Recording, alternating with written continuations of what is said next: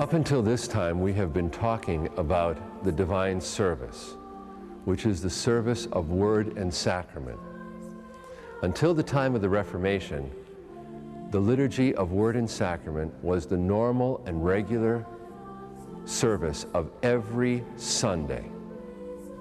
And it was only at the time of the Reformation that the liturgy of the sacrament used to be celebrated more infrequently than every Sunday. Sunday as the Lord's Day is the day for the Lord's Supper, for the Lord's body.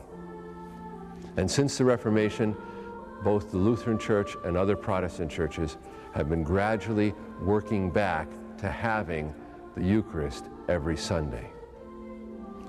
But the divine service is not the only way that Christians celebrated the Lord's presence in their midst, nor is it the only way in which they mark time, because there are a series of services that developed at the very beginning that help them recognize the hours of the day and the rhythm of the day. And these liturgies were called the liturgies of the hours, or what we simply might call them are the prayer services that we are accustomed to in matins and vespers, morning and evening prayer, or other types of prayer.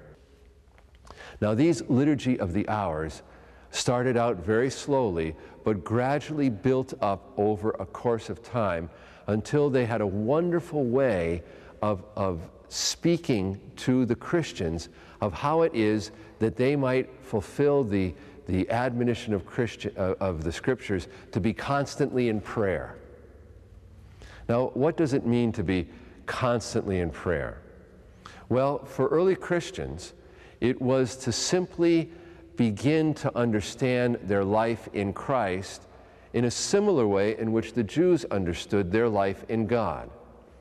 And that meant that at certain times during the day, they would stop wherever they were and offer up a prayer to God.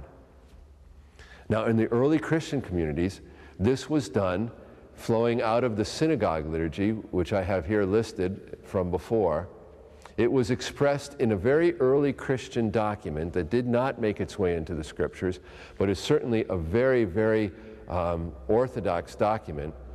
And that is the document called the Didache, which simply means the teaching of the holy apostles. And in that, notice the dates here, 40 to 60, so this is during the period when the New Testament was written. The author of this document says that Christians are to pray the Lord's Prayer 3 times a day. Now, we think that those times of day were very simply this: in the morning when you woke up, at 3 in the afternoon when Christ died, and in the evening when you went to bed. Those would have been the first recognition of certain times in the day when one would take some time to be in prayer.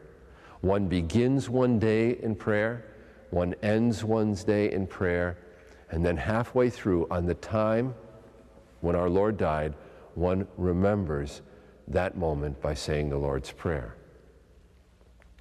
Now, about 200 years later, we have a document from a bishop in Rome by the name of Hippolytus, who gives us even more details about how early Christians prayed. And it's interesting how he tells us that they prayed the Lord's Prayer and other prayers, but he gives us now a series of 6 times during the day when Christians would pray. The first set of times were associated with the Lord's Passion. And he speaks about how Christians, no matter where they are, that they should take time out, pray at 9 a.m. when the Lord was first nailed to the tree, noon when he entered into the darkness, and 3 o'clock when he died. So there are 3 hours of prayer during the day that mark the Lord's Passion. Then there are 2 hours, sunrise and sunset, at the beginning of the day and the end of the day, that mark the death and resurrection of Christ. Notice that this is again associated with our Lord's Passion. And it's death and resurrection when the light dawns at the beginning of the day, where we give thanks that God is now bringing light into the world, and at the end of the day, when we give thanks that God has given us this light by which we can do the work that he has given us to do. And both the dawn of the light and the setting of the light are opportunities to remember the death and resurrection of Jesus. And finally, the prayer at bedtime would be an eschatological prayer. And again, this means a prayer that helps us to remember that someday we will be with the Lord, perhaps even this evening. Some of your children or grandchildren, maybe some of you children say that prayer. Now I lay me down to sleep. I pray the Lord my soul to keep. If I should die, now there's a sense of the end. If I should die before I wake, I pray the Lord my soul to take. And this I ask for Jesus' sake. Amen. In the early Christian communities, this prayer is known as Compline, which is done at bedtime. We have a service of Compline, and it has a wonderful sense of the end. The Lord Almighty grant us a quiet night and peace at the last. What a wonderful thing to say before you go to sleep. The Lord Almighty grant us a quiet night and peace at the last. Peace at the last. That's end times. That's eschatological. Now, these very simple hours develop in the 4th century as the cathedral office, which means the office of prayer that would have been in the major churches. And here it would be now mostly the professional clergy that would be doing it, but also lay people, the saints themselves, could come and participate in this. And then later on in the 6th century, this becomes what is called the Benedictine office, which is the order of Saint Benedict, who is a monk who began this series of prayers. And this is the one that even Luther would have probably had as an Augustinian monk. And notice how they marked the day by a series of prayer services. And here they would do simple sentences like we have in Matins and Vespers, Psalms, those kinds of things. Down here you'll see the basic structure now of what is called the Liturgy of the Hours, which would have been here. Instruction in the Word of God, praise of God, common prayer. Now those three things are the things that we saw in the synagogue too. So there's a very close relationship between the synagogue liturgy and these liturgies of prayer. But look at how they mark the day. Vespers was at the end of the working day, Compline at bedtime. Notice that they're starting in the evening.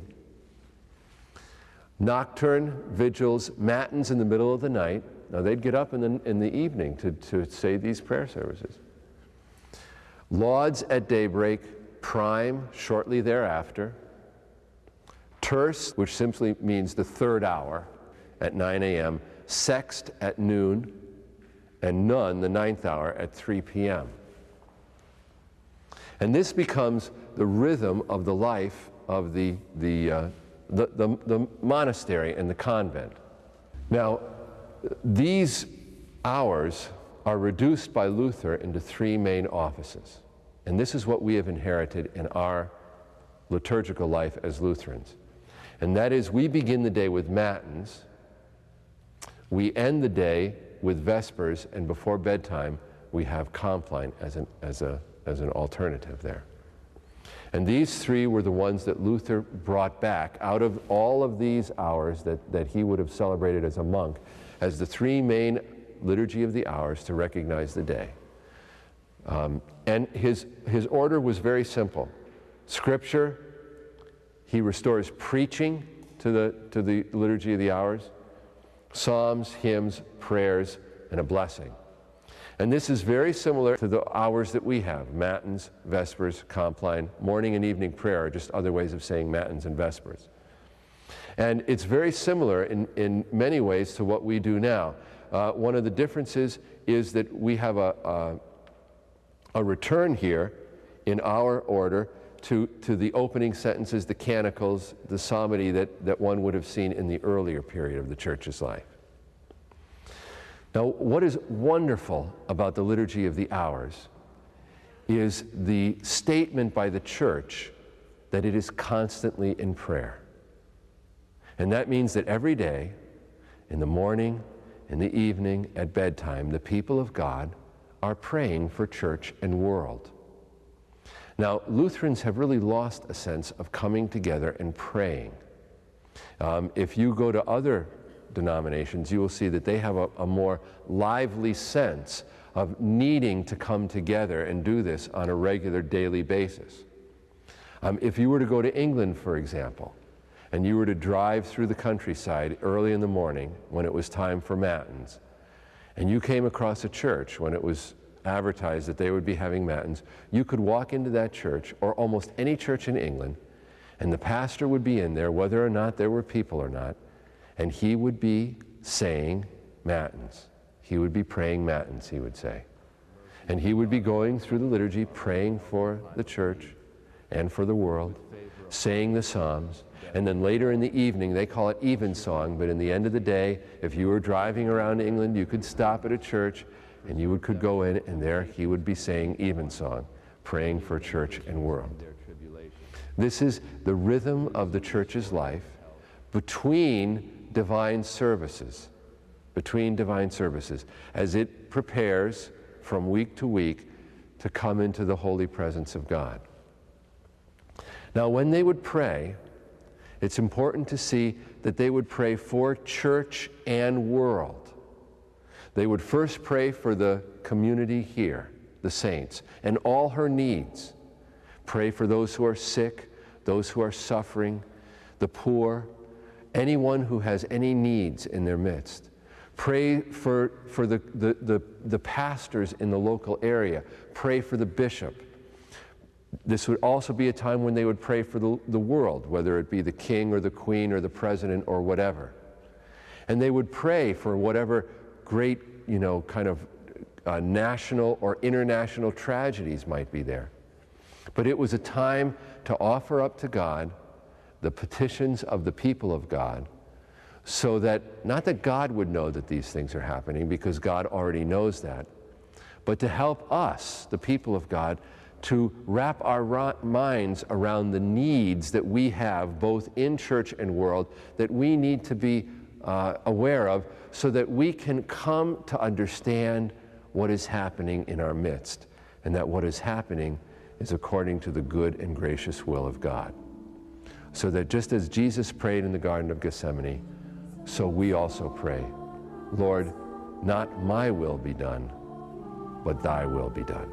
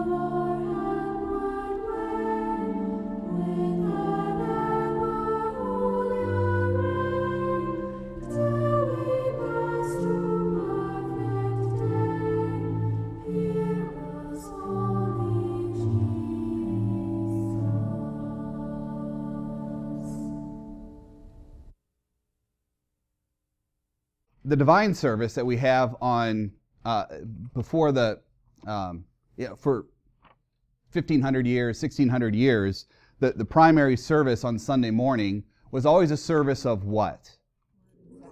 Word and sacrament. They would come together around the divine service, and that was sort of the normal way that we got together to worship until about what time? Really until the Reformation. That's when it began being celebrated less frequently as the primary service on Sundays. A couple different things played into that. The first is the professional Christians of the priesthood at that time were celebrating masses, and when they say celebrating masses, they meant basically doing the words of institution for hire. Monasteries or churches would have priests ordained and appointed for doing masses at the request of the people. You would pay a certain fee, and someone would say a mass for a particular reason, to eliminate time in purgatory for someone in particular, living or dead, to make sort of atonement for particular sins that they committed or things like that. By hiring the priest to do the words of institution and the Lord's Supper, basically, on your behalf or something, they were being taught somehow won God's favor. You would sort of have a bank account, and by paying in to have the priest do these things, you would sort of increase your balance. Or it was more like a credit card. It was more like actually paying down your debt was what they were trying to accomplish. And so the actual celebration of the Mass and the Lord's Supper actually went away from even receiving it for us to eat and drink. We saw that even in the primary service on Sundays, that the people were no longer even eating and drinking the body and blood of Christ at the celebration of the Mass. It was being elevated, bells were rung so they could simply see it. And just by being around it, somehow that got them God's favor. See, that's the trouble with legalism. Once you get into a legalistic understanding of something like God's favor, forgiveness, or even the Lord's Supper, once it becomes a legal requirement of things, then our sinful nature begins to find ways to take advantage of it, use it, leverage it for our good, or work around the laws that are being sort of framed in around the thing.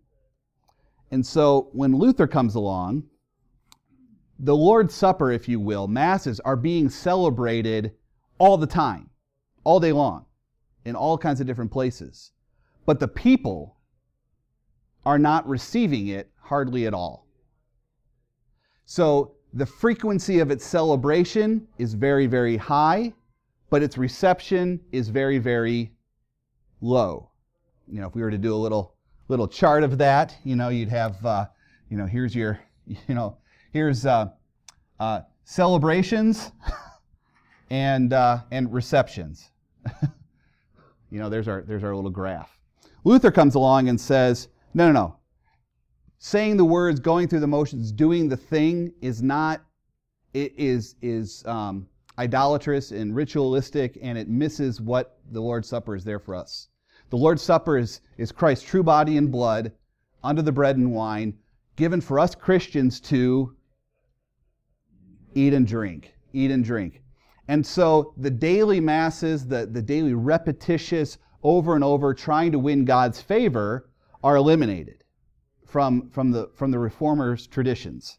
And so the actual recitation and celebration of the Masses, if you will, begins to decline until we're down to, feast days, Sundays, and sometimes, weekly or maybe weekly and daily, but not for any other reason than for the people to receive it. Luther's instructions were that if the pastor is there and he is celebrating the Lord's Supper and there are no communicants to receive it, you just go on without it. If there's nobody there, then you don't just do it for the sake of doing it. Okay? So there were still daily celebrations as well, but not over and over and over as fast as you can, over and over again, because you've got a quota for that day. I got 63 to do today. How are you, Jim? Punching in everything. Hey, Tom. Hey, Jim. It's like, working the factory line on the celebration of the Masses. But on the other hand, Luther's emphasis on given for us Christians to eat and to drink moved the celebration of the Masses, the Lord's Supper, away from simply observing it to actually receiving it. And so even as the actual celebrations are going down, the receptions of the Lord's Supper in the lives of the people is increasing. The people themselves are receiving it more frequently because they're receiving it every Sunday. Whereas before it might have been a couple times a year because they had set up laws that say, the legalism of the Roman Church at the time said you have to take it at least twice a year. And maybe that's where we got the concept of coming on Christmas and Easter, perhaps, or something. It's like there was the law that said you had to do it at least this many times. And the Lutherans basically said, no, it's not a matter of how many times you take it. It's a matter of, Luther said, when you ask yourself, do I need to receive the Lord's Supper? He said, here's how you can tell. Put your hand over your heart. Go ahead, play along here. Is it beating? Okay, you need the Lord's Supper. Nice, huh? Right? That seems pretty simple. There's a good measure for us. So the reception of it was becoming more frequent. Into the 1600s,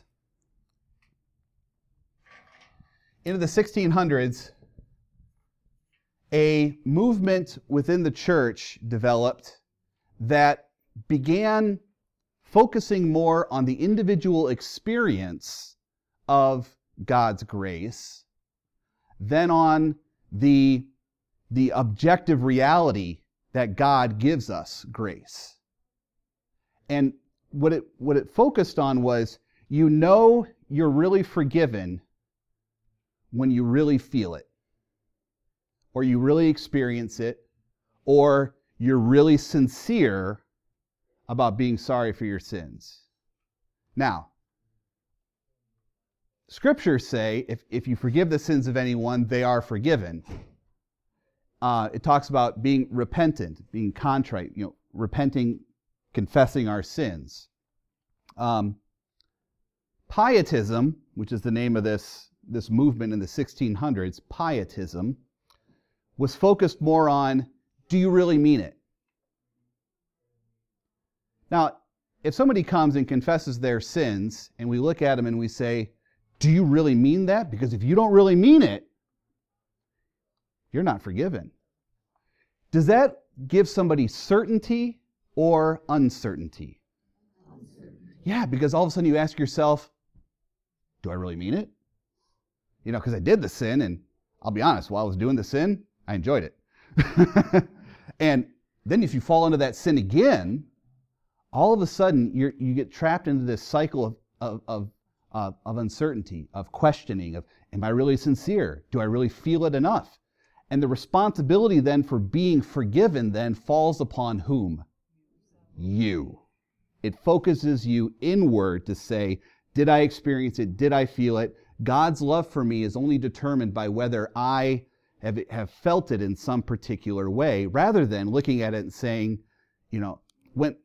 when Jesus said, Lazarus, come out, Lazarus didn't have to say, am I feeling it? Yeah. You know what? I'm gonna rise from the dead with vigor today. I'm not just gonna go through the motions. I'm gonna mean rising from the dead. It just doesn't follow.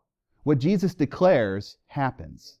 So when you come and receive the body and blood of the Lord for the forgiveness of your sins, what do you receive when you receive the body and blood of the Lord? The forgiveness of your sins. There are going to be some times that you do that you're going to be like, that it can become emotionally overwhelming. Because you know who gave you your emotions? God did. And they're good things. They're also very fickle things. And so at the times that you say, I'm confessing my sins, I'm sorry for my sins, I know I'm forgiven, but it wasn't a breakdown in tears, I'm changing my life today kind of experience. Does God really love me? Does He really forgive me? All of a sudden, forgiveness in the Lord's Supper becomes a matter of uncertainty, of insecurity, rather than the objective truth that says, you are free. If you go to a judge and the judge says, not guilty, do you have to say, but do I really feel not guilty? The reality is still true. And that is the difference, that the error that Pietism drew the church into was this subjective sense that your forgiveness or God's love for you is only true if you experience it or feel it in some particular way. Jeannie. That Satan loves when we're forgiven, because we've all experienced that,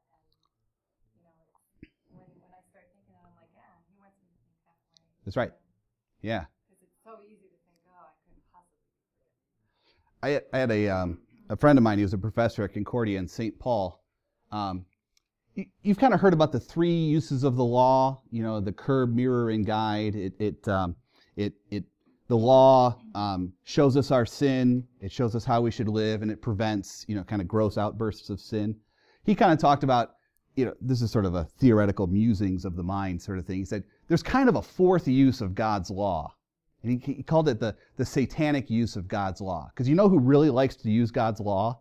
Satan does. Because he likes to put it back in your face and say, remember this? Remember this one? You remember that? You call yourself a Christian. That's Satan using our own sinful nature, and even God's law does say that, but you know what? That's not God's final word on your sin. God's final word on your sin is forgiveness. So you're right. Satan loves for us to doubt the truth that says you are forgiven. Jim. Another thing that ties in there, if you're really repentant, then why do it again, see?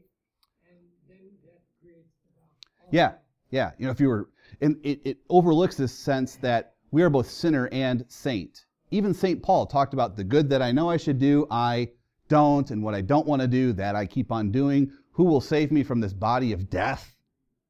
But thanks be to God through our Lord Jesus Christ, who gives us the victory. We have that tension on this side of eternity.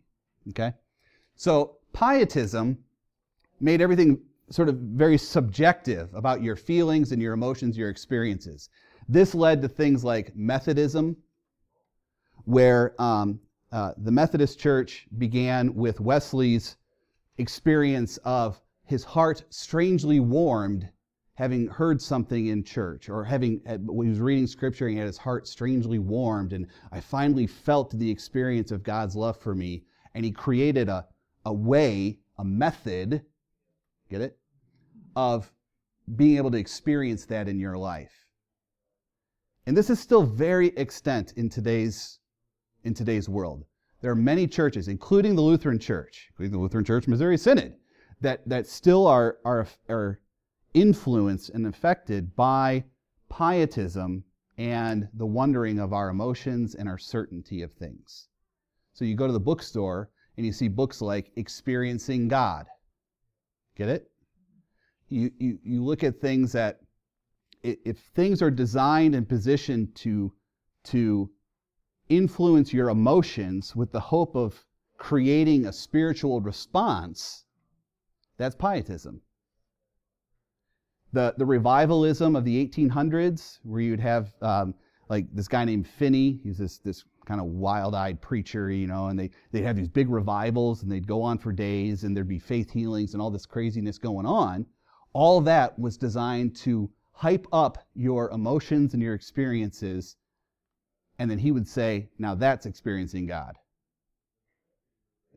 Or it could be a chemical response of your body. It could be one or the other. You go to a major sporting event with tens of thousands of people around you, it's just flat out exciting. And that's kind of what it's designed to do, that to you. And if we're trying to manipulate emotions or experiences and then renaming that experiencing God, then we're missing the objective declarations of God's Word. So with pietism and all this subjectiveness, coming to church every Sunday and receiving the Lord's Supper, the teachers in that movement began to say, yes, but it's only really effective if it's special. We need to make sure that receiving the Lord's body and blood feels special, so it does what it says it does. And if you do something every week or every time you come to church, our sinful nature very much begins to say, what about it? It doesn't feel, yeah. And so they began to celebrate it less and less frequently. And one of the reasons for that, one of the explanations of that was, we want to make sure that it's still special. Because if it's special, then you'll mean it. And if you mean it, then it works. So make sure then that you only tell your spouse that you love them 3 times a year because you want it to be special when they say it. Does that make any sense? No. Yeah.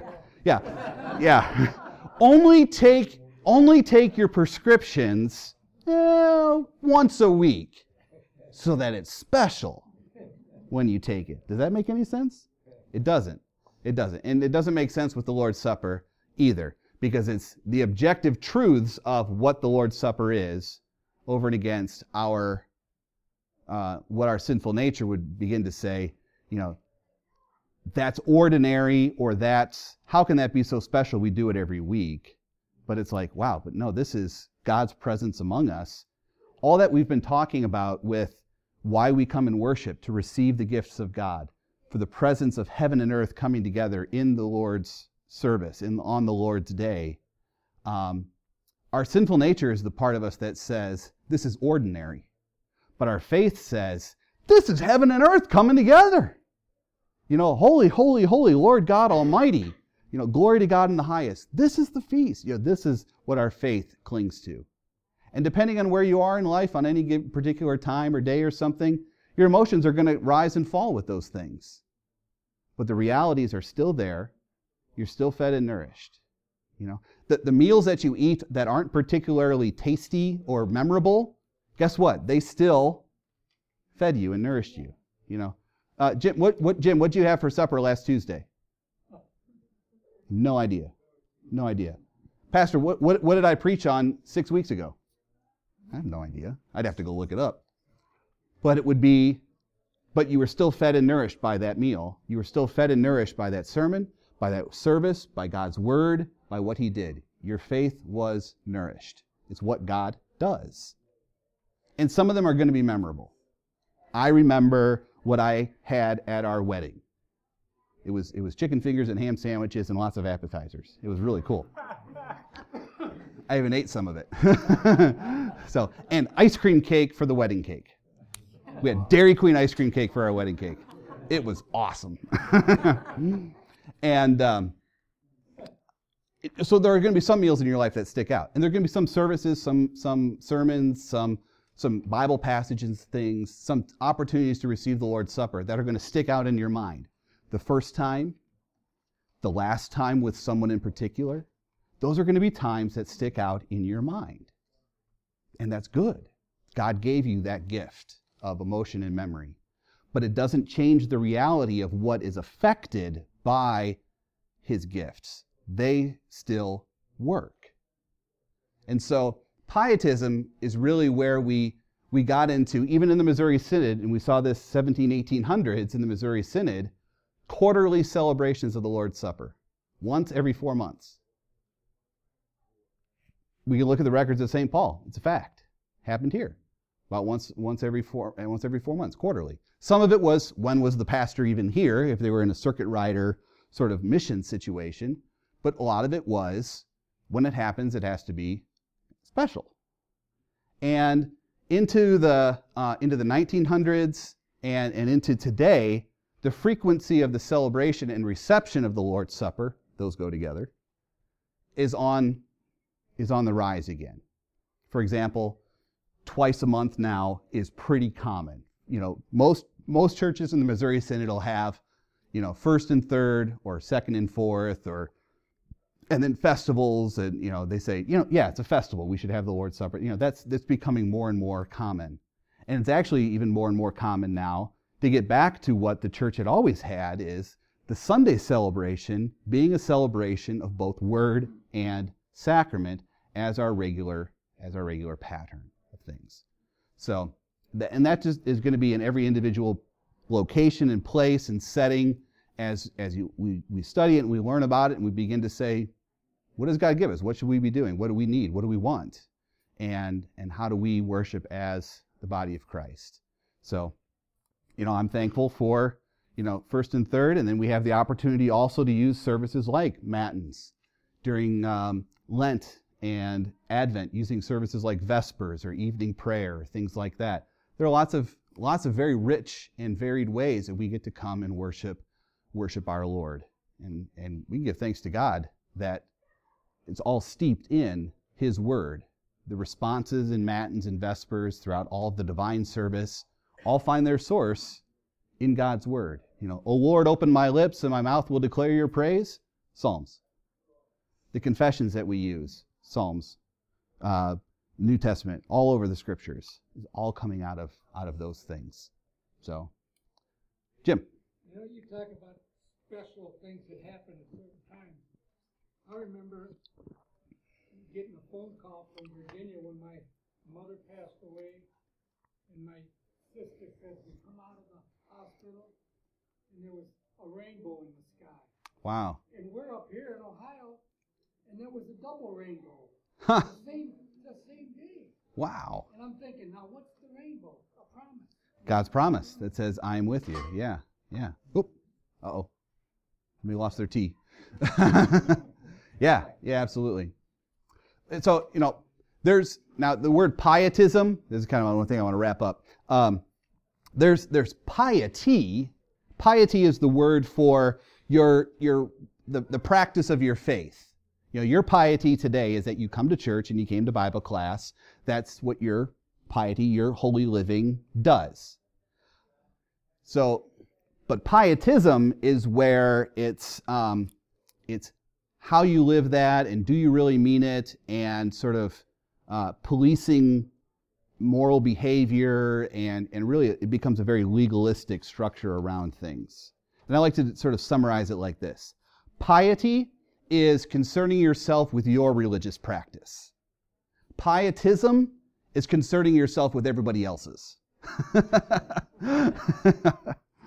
So one is good and one is scriptural and faithful, focusing on I repent, and the other one is going around and saying you need to you instead, and that's not what we're all about here. So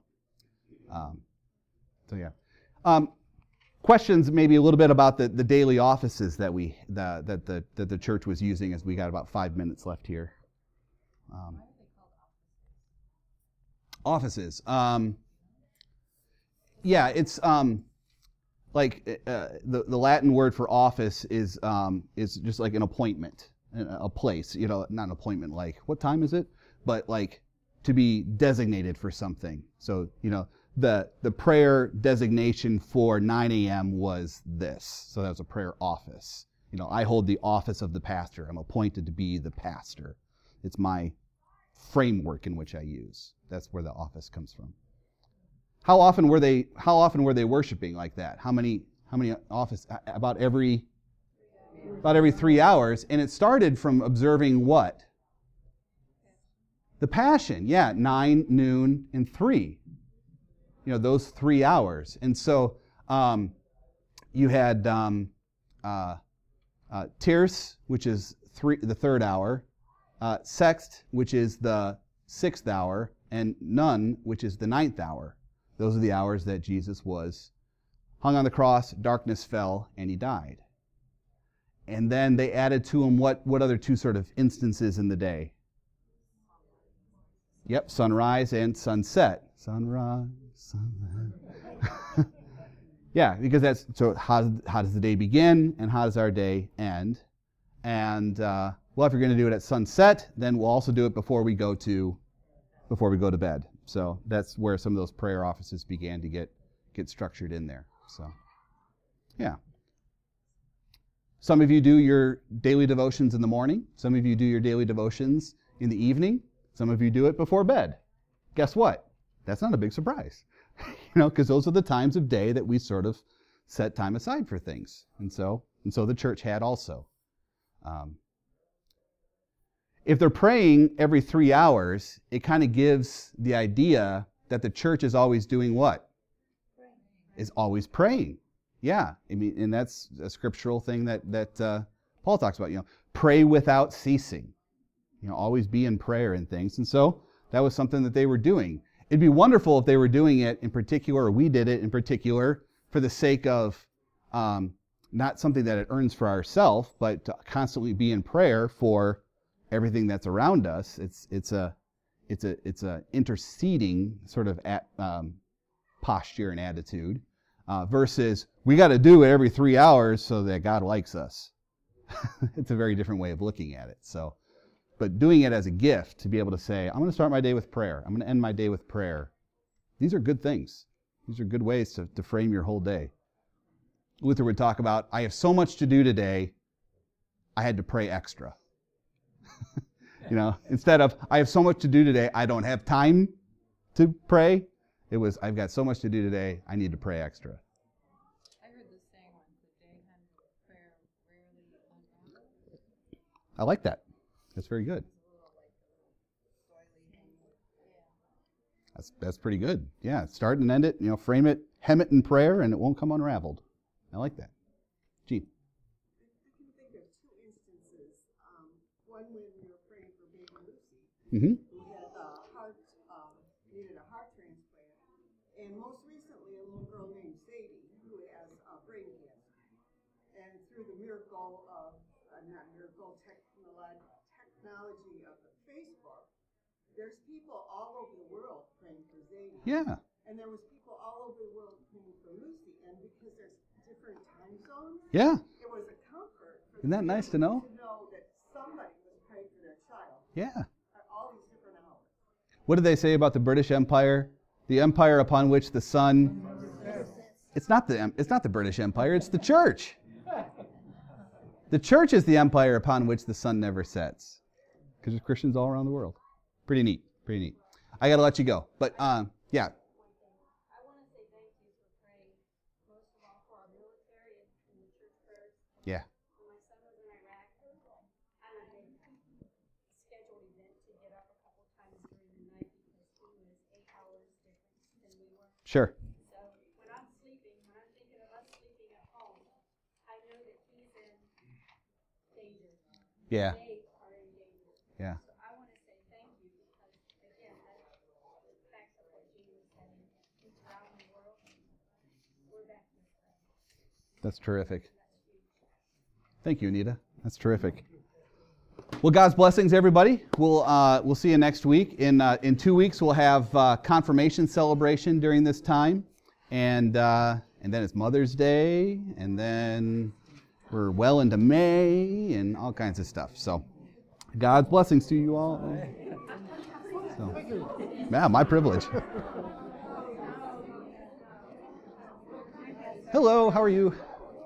So, good morning. How are you? Good, how are you? Good. Looking forward to this afternoon. So, hey, Chris.